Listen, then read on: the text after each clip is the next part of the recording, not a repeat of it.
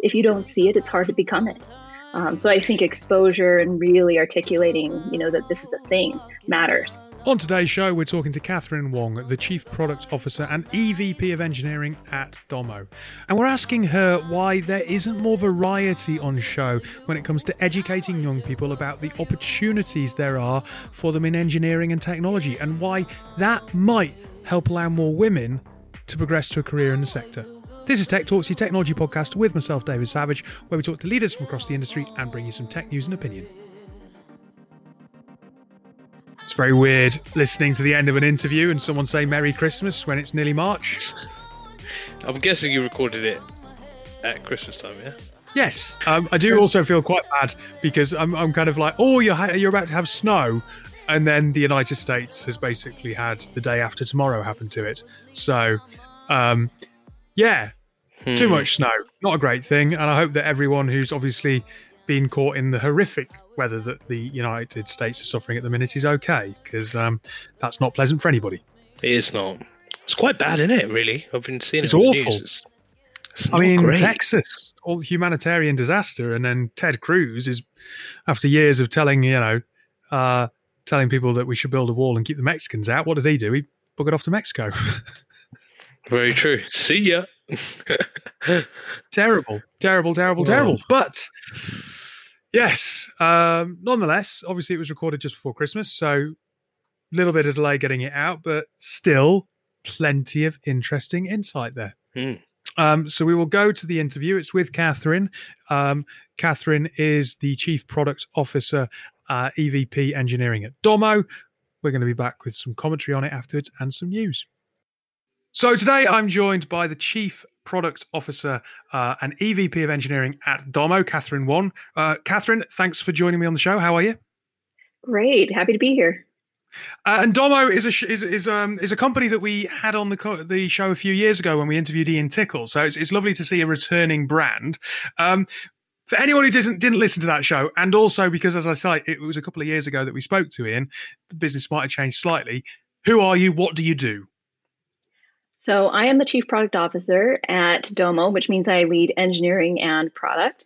And at Domo, we deliver a modern BI platform. So that provides BI leverage at cloud scale in record time. And really, when we think about that, there's data agility. So how do you connect and transform across the data sources in your organization? Data literacy. How do you equip your entire organization to understand, visualize, and analyze that data? And then intelligent action. So the point of data is not just to collect it and hold it and look at it. Obviously, it's to then empower action across your organization. And that might be through building applications, connecting to different systems that take action. And really, we find that having that platform can really accelerate an organization's ability to make data-driven decisions. Now, just out of interest, what was your career to date to get you into this role? Because I think that's possibly quite an interesting thing. You've worked at a number of big organizations. If you think about it, kind of Adobe's on your CV as well. You've been co-founder and advisory board for the US Women Tech Council. So you've done a number of interesting roles, both in a kind of working for organizations and also, I suppose, giving up time and helping others, right? Yeah, absolutely. So my background is computer science. That was my degree. And then I worked as a developer for many years at Omniture, and then I've held just about every role you can have in product development because I've always been infinitely curious about what goes into the creation of product. So I've also led global teams of hundreds at Adobe.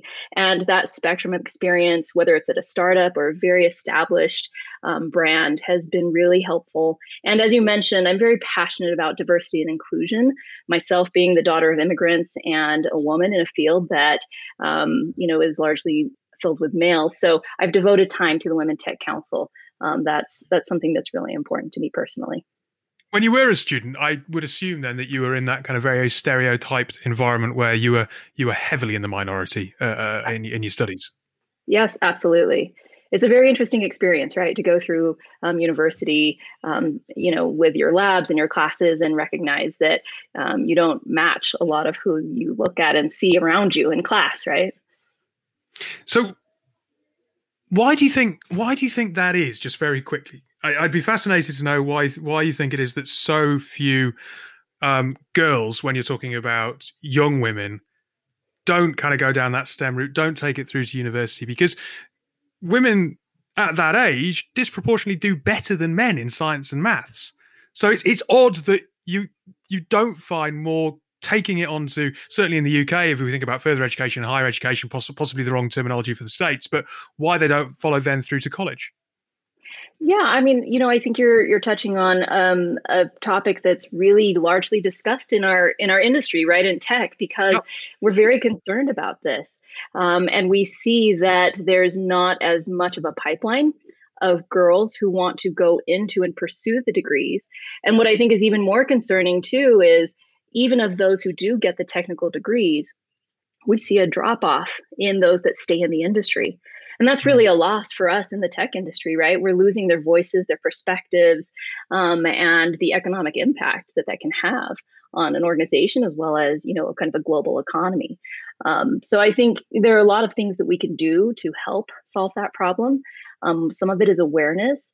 I think it's hard for you to become what you can't see. So if you don't see examples of someone who might look like you or have common traits as you in these roles in leadership or in tech or in the STEM field, I think sometimes it's as simple as that. If you don't see it, it's hard to become it. So I think exposure and really articulating, that this is a thing matters. You see, I think that's an interesting point, because you mentioned there that this is something that we're kind of preoccupied with in the industry, and it has been talked about for a long time, seemingly without a huge amount changing. And I always say to people, it can't be about role models, because there's plenty of strong technology leaders who happen to be female out there. So I don't quite understand the exposure piece, unless it's just that education still describes a very stereotyped view of tech that existed maybe 30 years ago. Because if you actually look at industry, there are lots of really strong female leaders. There are quite a few, but percentage wise, I think we'd all agree it's not nearly what we think it should be, right? And so I think that what they're seeing is right. There are some, absolutely, and we've made great progress. But you don't necessarily look at that and say, "Oh, that looks like a really open, welcoming, playing field," because you see there's just a few. And so I think that as we continue to change that, that's going to really help. I think the other challenge is, I'll speak for myself. Coming up, I didn't understand the variety of roles and what that meant I could do, right? So I had this vision of there was, perhaps a very specific path and a track, and you had to be willing to kind of do that. And that's what I mean by sometimes you just don't see. I wasn't aware that there are elements of marketing, there's elements of product design, there's product management, there's technical writing. It's not just about perhaps, the stereotypical coder. And I think giving exposure to those different types of roles is incredibly important as well. And something that in education, as you mentioned, we can do better at. Yeah, absolutely. You mentioned, it's interesting there, you mentioned marketing and prior to that point, you talked about the fact that you'd worked in product, you mentioned data, you mentioned software development. The impact of the pandemic on organizations has been to, I suppose, exacerbate the need for a hybrid model and people working at speed. And I suppose that multidisciplined approach, is that something that you've seen? What's the impact that you've witnessed in the last, let's say, 9 months or so? Yeah, I mean, of course, the pandemic has had an impact on how we work and the nature of what we are able to do from different locations. And we've certainly seen that, the ability to really blend a lot of these functions and work effectively across these different departments from remote locations and be data driven about it. Has a huge impact on organizations. And so that's definitely, something that we're seeing among our customer base, among ourselves. You mentioned there about the location piece. Have you got a solution in your own business for that at the minute? Is it, because some organizations are saying wait and see. Google are saying, well, we might come back to a working environment. The likes of Twitter have said, no, we're remote. There seems to be no real consensus yet on it.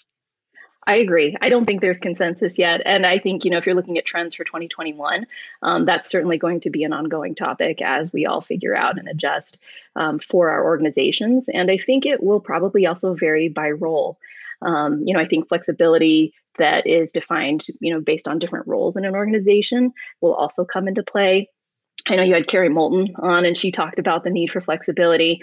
Yep. And I think that is going to be a trend in 2021. And there's not consensus, but I think it's definitely important for us as leaders to be asking ourselves, what are we doing? How are we thinking about it? What might our employees need? Because I don't know that there will necessarily be a one size fits all. As a leader, whilst this situation, the way it was thrust upon us, was far from perfect, what lessons do you think you've picked up that you'd carry back into a physical working environment? Well, I think, we have had to adapt the way that we have led and worked with our employees. And I think that adaptability, that mindset of acknowledging that things are changing, I think that's something that we're going to carry with us in the future. So I'll give a little example. Before, when we were in the office, we would do weekly recognition for team members, and it consisted of a confetti cannon and people gathering around someone's desk, really listening to the highlights of what they did, and just that nice moment of recognition, really quickly, but very important. And we had to translate that. You can't do that anymore. So we've done little Zoom, meetups, 5 minutes. Everyone changes their background to match a theme. But we still want to read the highlights of what that individual did and recognize them. So that's an adaptation that we've had to make. And I think going forward in 2021, we'll see physical spaces as we re-enter. I think that they'll change. They need to acknowledge the need for, of course, physical collaboration, but also quiet workspaces. Working from home has many advantages, but for those of us that perhaps have children who are doing online schooling, or it can be kind of challenging as well. So our physical workspaces in the office, I think, need to accommodate that as well and give quiet space. It's interesting you touched there on children. Look, I'm pretty lucky in many regards. I don't have children. That's not necessarily lucky, but it's made the last 9 months more peaceful. But I am straight, and I'm white, and I'm male, and I'm all the kind of very privileged things. But you mentioned Carrie Moulton as a previous episode there. Kind of if I look at Kerry's example, she works part-time, and it's probably a lot easier to convince an organization to measure someone by output rather than hours and being seen to be at a desk in this current situation. And yet at the same time, there's obviously that narrative around this is very difficult on women, perhaps, where there's an expectation to not only hold down jobs, but suddenly run the home and the kids are there and schoolwork. What's your feeling? Has this been disproportionately adverse to women in the workforce, or do you think there's some benefits there as well? I mean, I can't quite make up my mind where the kind of the emphasis, if it's more overall more negative or positive as yet has been. Well, I think we can look at certainly some statistics that indicate that it is impacting women in certain ways, right? So in the UK, during the pandemic, 1 in 3 working mothers have indicated they've lost work or seen their hours cut due to childcare responsibilities. That's notable, and globally, at the peak of the pandemic-related lockdowns, we saw that there were 1.7 billion students who were affected, right? Meaning they had to go back home. So I do think it does impact women. And I think we have to ask ourselves, we already are in STEM and in tech facing a drop off of graduates who stay in the workforce. So how might the pandemic be, as you're asking, making that better or worse? I think that some of the improvements that come with remote work and flexibility can be assets and really enable new types of work and work schedules. But I also think that we have to ask our employees, what is this like for you? How can we make it better? And I think that's our responsibility. Domo is all about rather collecting data points, right? And I would imagine in the pandemic, lots of organizations have turned to data, or they've tried to collect data in a more structured way than possibly they had before. It's interesting. I was having a conversation with someone earlier who works in a data business, and they were saying, a couple of years ago we were talking about all these wonderful things that we could do with data, and then actually it's the realization that many organizations simply still don't have structured data that they can use. Do you think that's improved over the last 9 months, or more organizations have kind of woken up to the reality that, data is really important, but we're still not collecting it very well? I think it's definitely been something that during the pandemic has had more focus and more light on it. And those organizations that have been able to really respond quickly because they are looking at data, it's meant, it's made a huge benefit, a huge impact on their organization. So one example is a local grocer we have here in the States, Harmon's Grocery. They track their sales every 15 minutes with Domo. And when the pandemic hit, if you recall, right, I mean, there was a lot of panicked buying. People were going into the stores. Not only were they getting toilet paper, as we know, and hand sanitizer, but what was interesting is this grocery store was able to see that, for example, root vegetables, which normally would have taken a week to sell, were selling within days. And Spam, I don't know if you have that in the UK, but the meat in the tin. Yeah, to be honest, I thought that was just because it's a hangover from the First World War. I think I assumed it was a very British thing, so that's news to me. We have that here. So oddly enough, Spam, right? That's a very good food to have in storage if you're in a panic. Right. That started to become one of their top 5 selling things across all grocery stores, and they never would have guessed, right? But by looking at this data, they were able to actually very quickly respond. Reports that would have taken them, months in the past to try and collate and figure out what do we need to do. He had the report within 30 minutes, and they were able to immediately contact suppliers and say, we need more Spam routed here. We need more, root vegetables, some of the less obvious things that really helped customers have a better experience when they were going to the store. And of course, very naturally worried about what was happening. So that's just an example. It's a decisive advantage to be able to have access to your data and respond quickly. Now, one last quick question, and try and put you on the spot slightly. You mentioned that maybe quiet spaces at work would be something that would be a positive post-pandemic, and the work environment is going to be slightly reimagined. What would you like to see physical working spaces adopt from the lessons that we've learned over the past year? If you had to choose one thing. Oh, just one thing.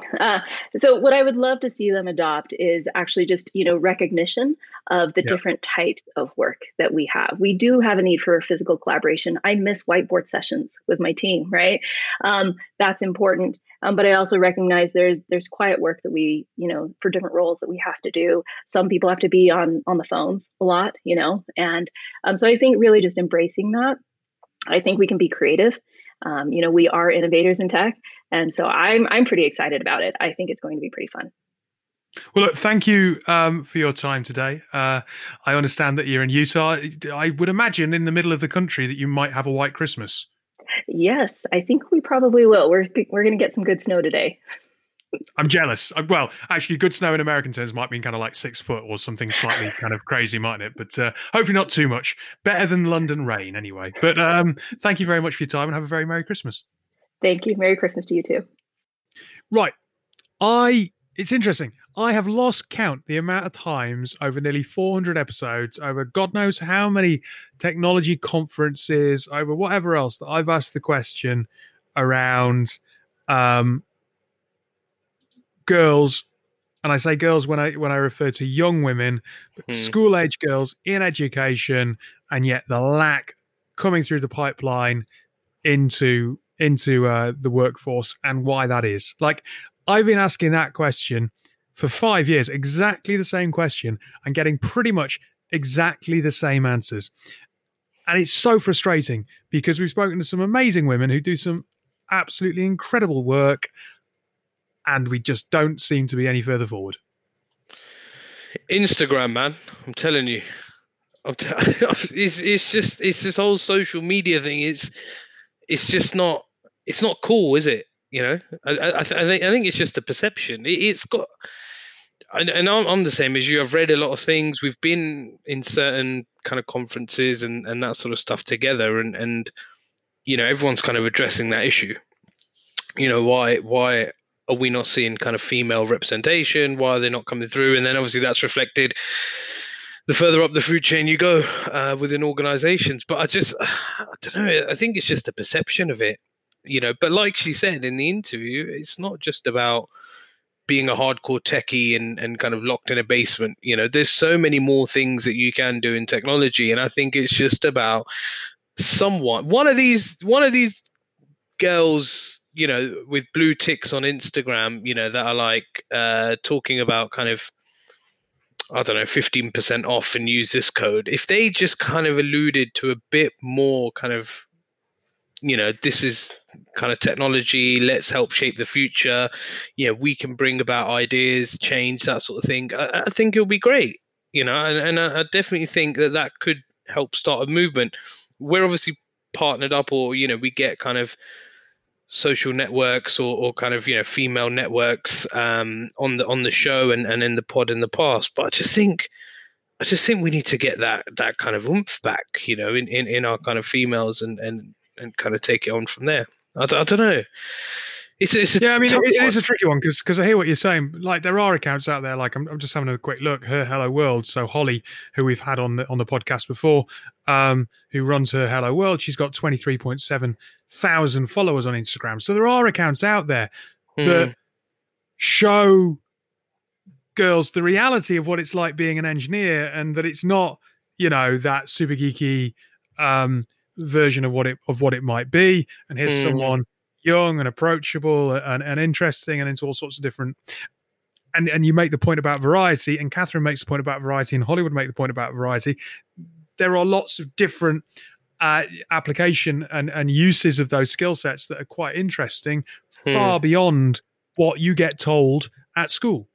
Exactly. But I suppose the vast majority of social media is not those accounts. I suppose they're quite hard to find. You have to know that they're there to discover them. You're not going to just stumble across them in your regular feed.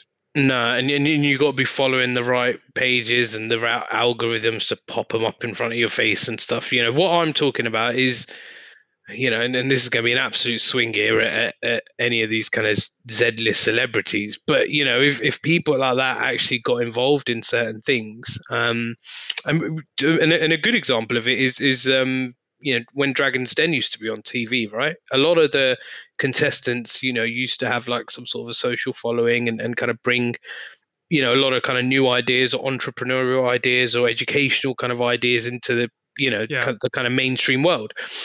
But, that's obviously not on TV anymore, and you can't rely on a show. But, I'm talking about these, Love Island, sorts of people and celebs go dating, and what's a new one, Married at First Sight or something, which is sweeping people, people like that actually who generate a following overnight, really, right? And if they were to come out, support, help kind of just throw the word out there, I think it would help change a lot of things. Because if you think about it now, think about how many females, if we just look at the UK, with schools kind of, being shut for the best part of, 3-4 months, how many females will be at home at the moment within that kind of school leaver, university type age, thinking, well, what the hell am I going to do with my life? What am I going to do? What's going to help me? And if we had, these sorts of ideas being thrown out there, I reckon that'd be perfect. I mean, you do see some people using their platform for good. I mean, Alex George, Dr. Love on Love Island, he talks very openly about mental health. Yeah. And I know he was at number 10 recently. I saw it was in the press that he was, out there talking about it. And I know tragically he lost his brother. So there's someone who's using that following to promote an issue. Kim Kardashian West, or just Kim Kardashian rather, sorry now. Divorce is going through, isn't it? Kim Kardashian doing a lot around penal reform. And actually getting involved in legal process, really raising an issue there. But you're right. I suppose you're right. For all that there are one or two examples there, most are just discount codes for certain brands. And and do you know what? I'm not knocking that, because obviously I respect. No, because everyone's got to make money, and exactly, and I respect the hustle, and they're doing their thing and whatever. But I think if some of these organizations or schools or people providing these courses or these women's kind of networks especially kind of went out there. I mean, you work with a lot of them. You're doing kind of online virtual stuff with women in tech and all these sorts of people. If they got the kind of brand ambassador type or kind of the ownership of someone like that, I think they could attract a lot more people. We're not saying that's going to change and suddenly the numbers are going to go up and all this sort of thing. But what we're saying is just kind of sow the idea, sow the seed, right? I suppose it's like gamification. It's like hacking into other people. If you can get someone who's going to be in those particular feeds that you're not in already. There are female role models out there, but their voice isn't being amplified to an audience that hasn't already discovered them effectively. I also thought it was very interesting when she was talking about pandemic. That there are improvements that are assets with regards to working from home and what that could potentially mean for inclusion and gender balance. But at the minute, those assets aren't being realised. And there's a report out from McKinsey stating how the pandemic has been bad from an inclusion point of view.